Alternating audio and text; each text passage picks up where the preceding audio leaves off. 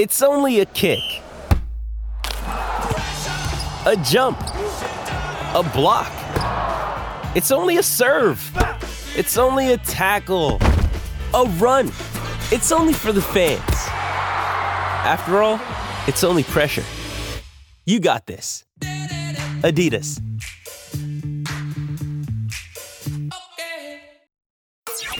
It's Breaking It Down with Frank McKay. Long Island Vibes. On 107.1 WLIR-FM Hampton Bays. Now, here's your host, Frank McKay.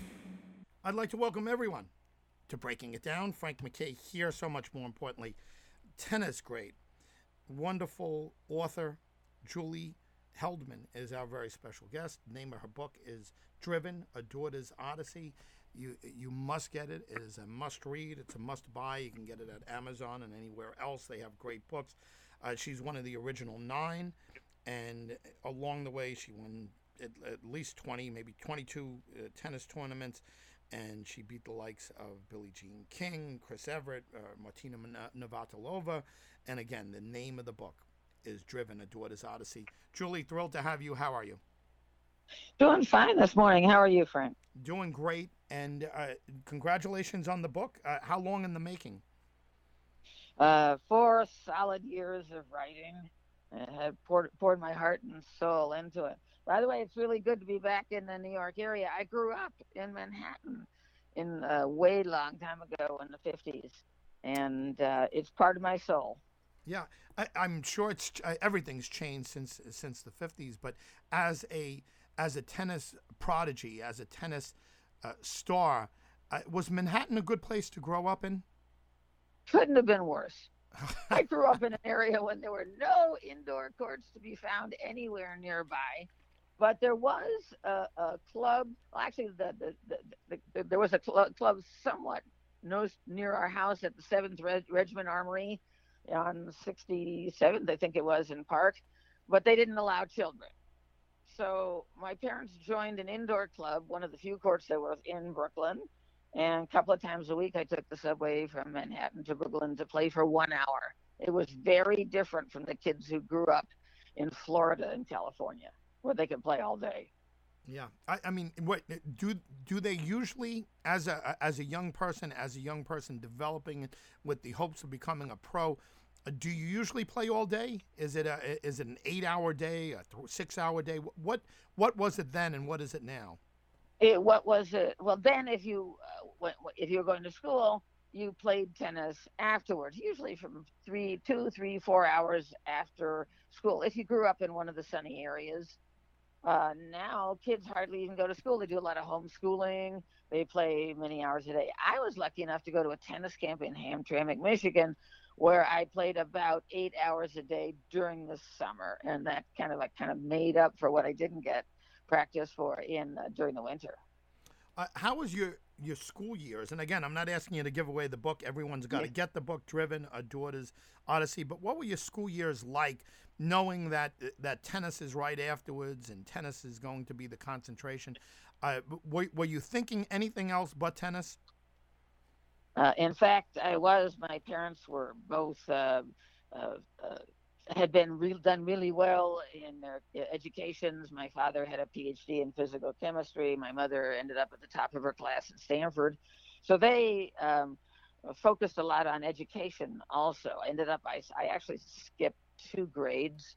I went to the Dalton School, which could not have been better. They gave us an education, not very much learning by rote, but loving to learn.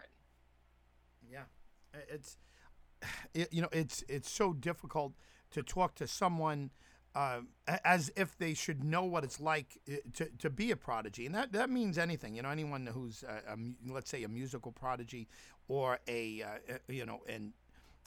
actor, actress early on, because they have these dual responsibilities, or multiple responsibilities, I should say, very difficult on kids. And it seems like you turned out great. And again, I'm going to remind everyone that's just tuning in, Julie Heldman is our very special guest, and she's the author of Driven, A Daughter's Odyssey, and again, a tennis champ, and just a wonderful wonderful lady here. Thrilled to have her, Frank McKay with Julie Heldman. But what can you tell us about the downside?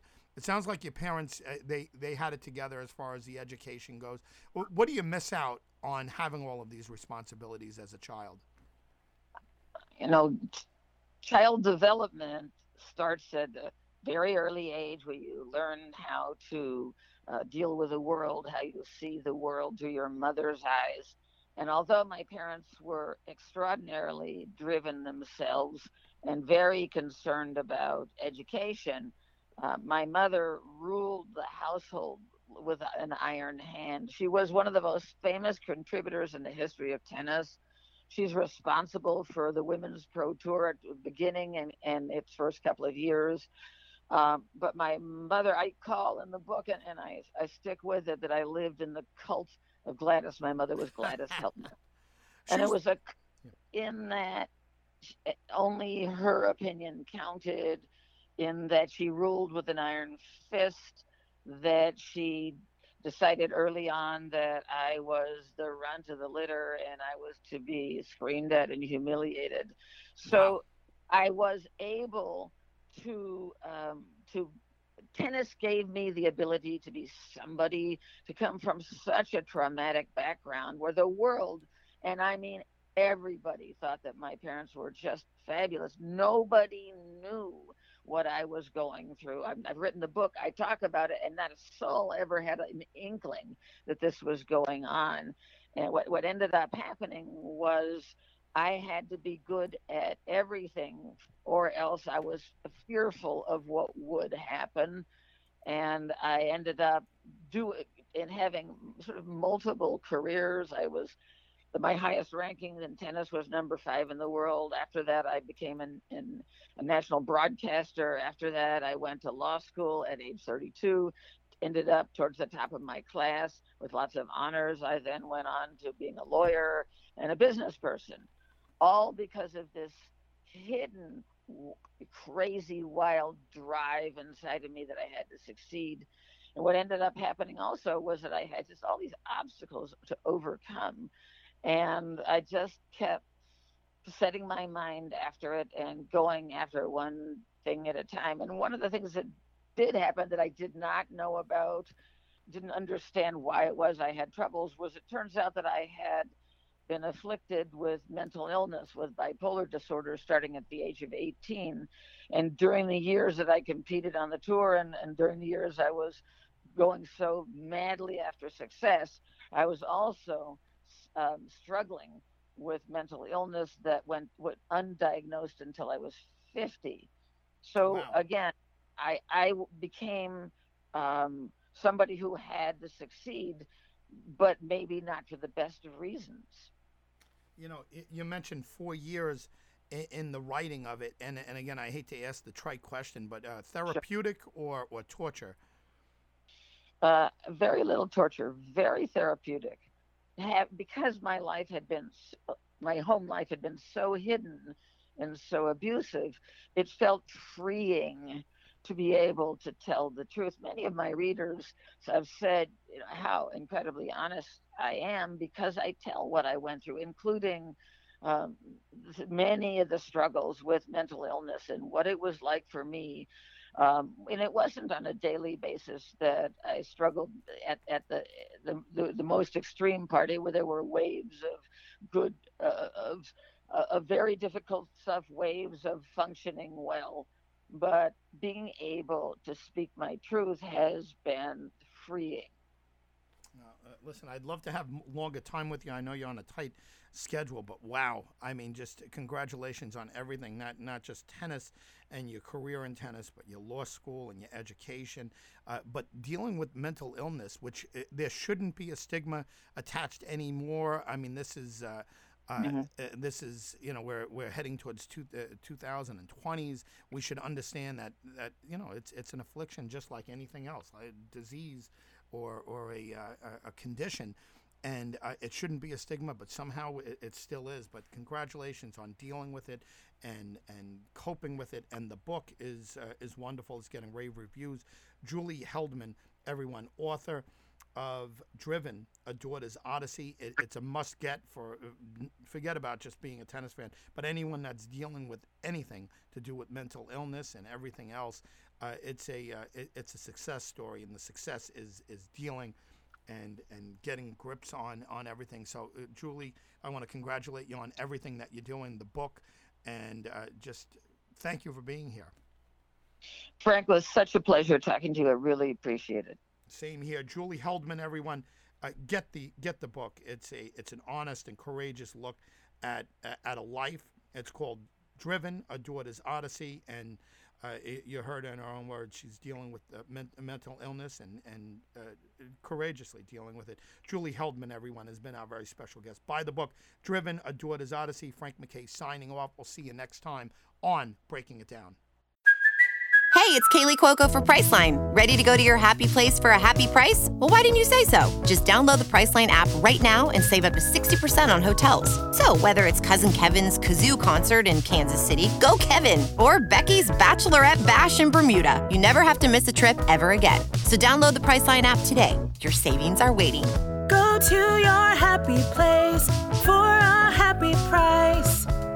Go to your happy price, Priceline. This is Breaking It Down with your host, Frank McKay, on 107.1 WLIR-FM Hampton Bays. I'd like to welcome everyone to Breaking It Down. Frank McKay here with Sarah Drew, wonderful actress, a very talented lady, you know, from Grey's Anatomy and Everwood and so many other things. And if you haven't been watching Freeform's Cruel Summer, it's a great psychological thriller, and it started out, I think, April 20th. It premiered, and it's terrific, and there's a pivotal episode coming up on next week, and it's a must watch. Sarah Drew here, thrilled to have her. Sarah, how are you?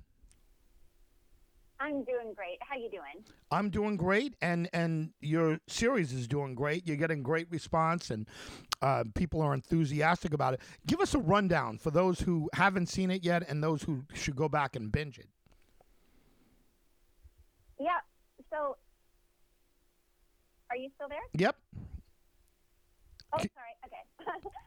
Yes. So, Cruel Summer is a psychological thriller. It takes place in 1993, 94, and 95. And each episode is one day in each of those years. And we're constantly going back and forth between these 3 years. And it really follows these two young women, Jeanette and Kate, on one day in 3 years on each episode. I play the mother of Jeanette Turner, and in 1993, Jeanette is sort of an awkward wallflower type. In 94, she is the queen bee, and in 95, the whole town has turned against her.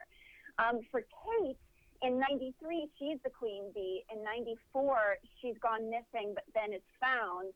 And in 95, she is trying to recover from the trauma of this. Their lives are completely changed and completely shattered. And you spend all this time trying to figure out what exactly happened, because they both have very different versions of what happened during these years. And it's really pitted the town against one another. So you are your alliances are shifting all the time. You feel a lot of empathy for both of these women, and you're just trying to figure out what actually happened. Yeah, terrific. And this is the type of show. It's smart TV. It's well written, and the casting folks, I think, did a wonderful job on this as well. Talk about some of your other folks that are in this. I know you're getting rave reviews and from top to bottom. Who are some of your co-stars? Yeah, so Chiara Aurelia plays my daughter, and she is just absolutely brilliant. If you watch the show and you feel like it's three different people playing Jeanette in these 3 different years, her transformation between the 3 years is so extraordinary. She really is absolutely amazing. Olivia Holt plays Kate, and same with her. She is absolutely brilliant, and her shift between the 3 years is also, I mean, incredible. What you're really witnessing is how gossip can destroy a community, and also how trauma can affect young women, and they're both traumatized in different ways. So we're really tracking it in a pretty moving and intense way. So, and then Michael Landis plays my husband, and he's fantastic. We had such a great time shooting this series together. So yeah, what I am totally blown away by is the talent, especially of the young cast. You know, these kids are in their early 20s. Kiara's just 18, and the power that they have and the talent that they all have, it's pretty extraordinary to watch. No, it's terrific. And like I said, it's a must-watch for everyone. I should mention, because our flagship station is LI News Radio, and you are a Long Islander. And I don't know if you're there at heart, but I am a Long Islander. We are very proud of you. I am. I grew up in Stony Brook. Wow. Not a bad place to grow up. I'm in Rocky Point, and we're not that all that far from you. But I know, certainly during Grey's Anatomy and the great work you were doing there in Everwood, everybody was. There's all these Sarah Drew stories, all these positive Sarah Drew stories. People knew you, and you're just one of those. You're one of those hometown heroes, and it's always nice. And you haven't forgotten where you come from. That's for sure. Sweet. No, absolutely not. I haven't been back in a while, though, because my parents moved away. But I had a beautiful childhood growing up in Stony Brook. I love Long Island. Yeah. Well, if you don't mind, give us a little bit of your history. How did you get started in the first place? Did you do school plays? Were you involved with any of the community theater? How did you get started as an actress? Yeah, I mean, I was doing school plays and community theater from as early as I can remember. There was and now I'm not remembering the name of the theater. Well, there was one called Take One that I did a bunch of musicals with that I loved. I also worked at Gateway Playhouse. Oh, wow. I did their like acting classes, and then I did children's theater every summer there, and I actually understudied in the Secret Garden on main stage, and that was a big, exciting moment for me when I was in 8th grade. And so, yeah, I just was on stage whenever I could, however I could. It was my happiest place I could be.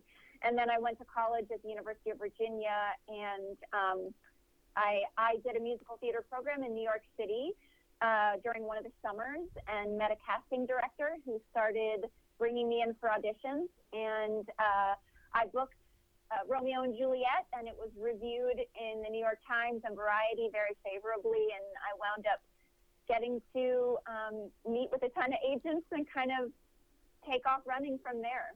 Yeah, I mean, that's, when you just said that, as far as being reviewed in Variety and New York Times, it sounds like that could be like a pivotal moment, a little, a pivot point for you. And how much, especially back then, I mean, print media was much different, especially the two publications that you mentioned. How pivotal is that in you getting an agent and getting representation?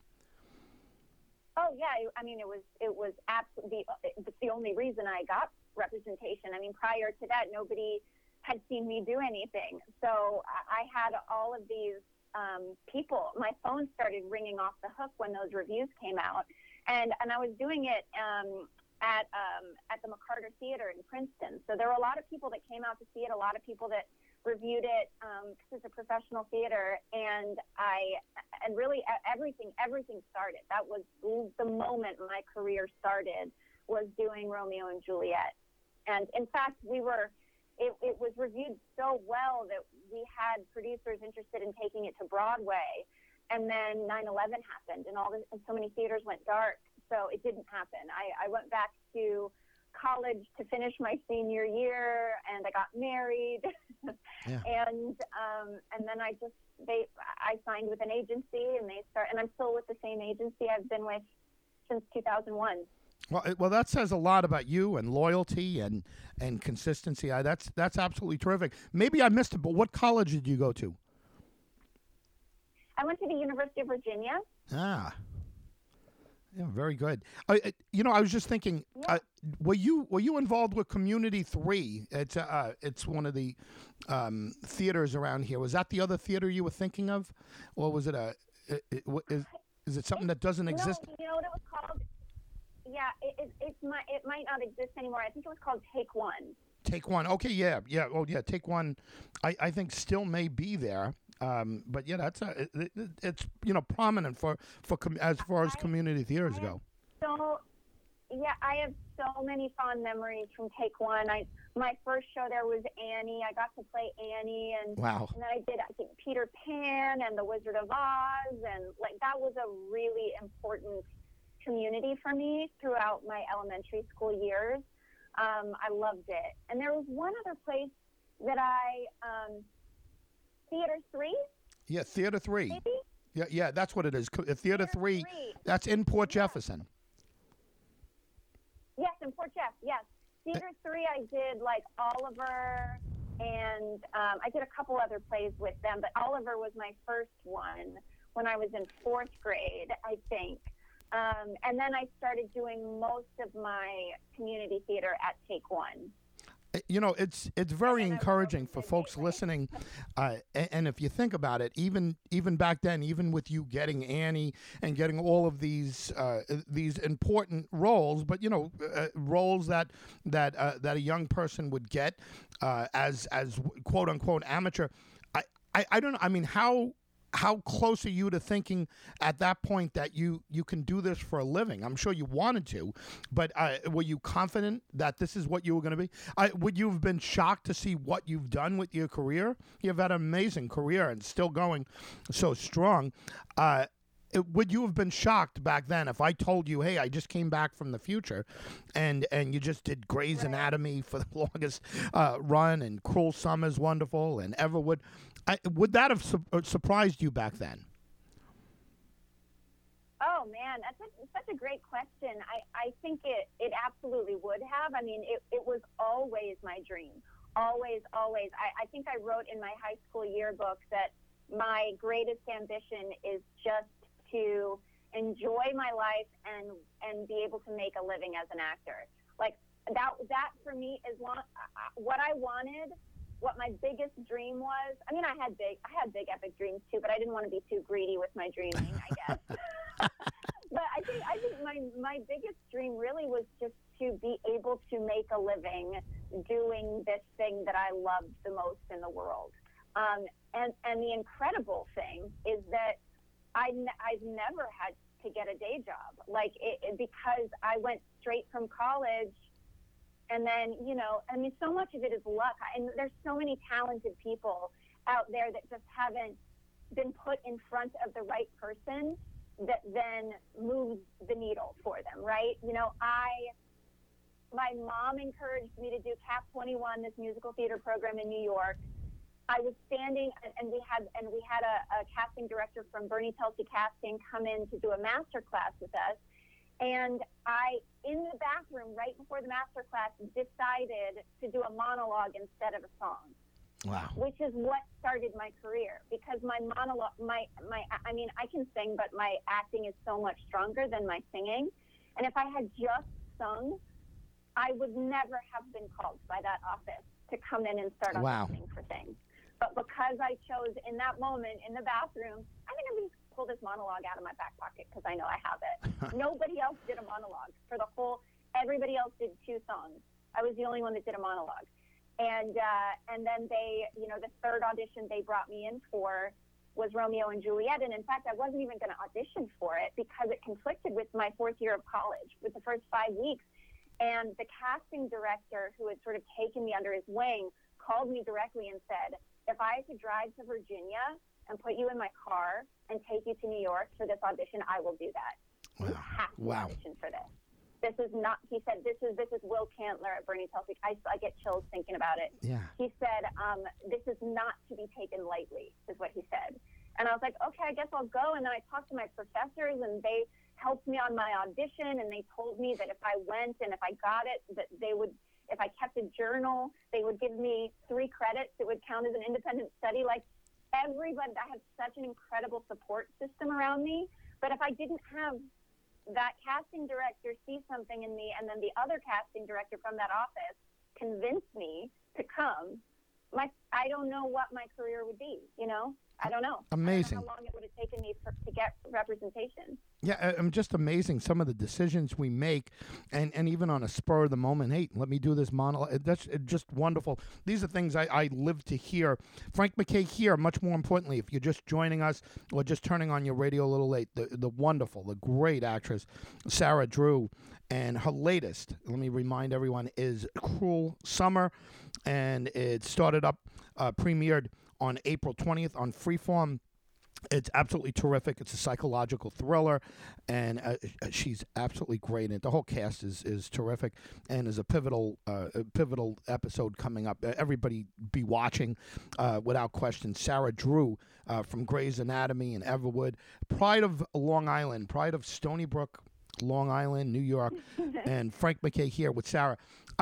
Getting back to that. Oh, did we lose you, Sarah? I think we lost Sarah, but anyway, just a wonderful, wonderful actress. And again, you know her from Grey's Anatomy, did over 200 episodes and counting, right, of Grey's Anatomy. Everwood, probably, 30, 40 episodes there, very popular WB show. And, listen, once again, Cruel Summer is her latest. And everyone check it out. It's always good to see a local girl do well. And she said 9/11 happened, and everything changed. It's amazing that someone who's had this kind of career, it goes back to 9/11. She at the time of 9/11, she didn't have an agent, and she was still in college, and a lot happens. I guess it's a long period of time. 20 years is a long period of time, and Sarah Drew just kind of giving us that little moment that changed everything for her. And if you missed it, she was auditioning. She was doing an audition, and everyone was doing 2 songs, and she was about to go out there and do 2 songs. She realized that her voice wasn't her best asset, and that her acting was. And she pulled a monologue out, and she did a monologue instead, and nailed it. Apparently, right? By the way, Mad Men. She was Kitty Romano on there, and I think there were like 4 or 5 episodes where she played Kitty. And it's one of my favorite shows, Mad Men. It's as good as they come. And listen, we might get her back a little bit, but we'll get her back in the future for sure. She got disconnected from us, but absolutely thrilled to have talented people, and it's always nice, especially to get some talented people from Long Island, and Sarah Drew is certainly one of them. Frank McKay signing off. Sarah Drew, wonderful actress from Grey's Anatomy and Everwood, and once again, her latest is Cruel Summer. Premiered on the 20th of April, and you can binge it. You can binge it on Freeform and on different VOD spots and all kinds of spots. But check it out. Sarah Drew has been our very special guest. Frank McKay signing off. We'll see you all next time on 52 Players. This is Breaking It Down with your host, Frank McKay, on 107.1 WLIR-FM Hampton Bays.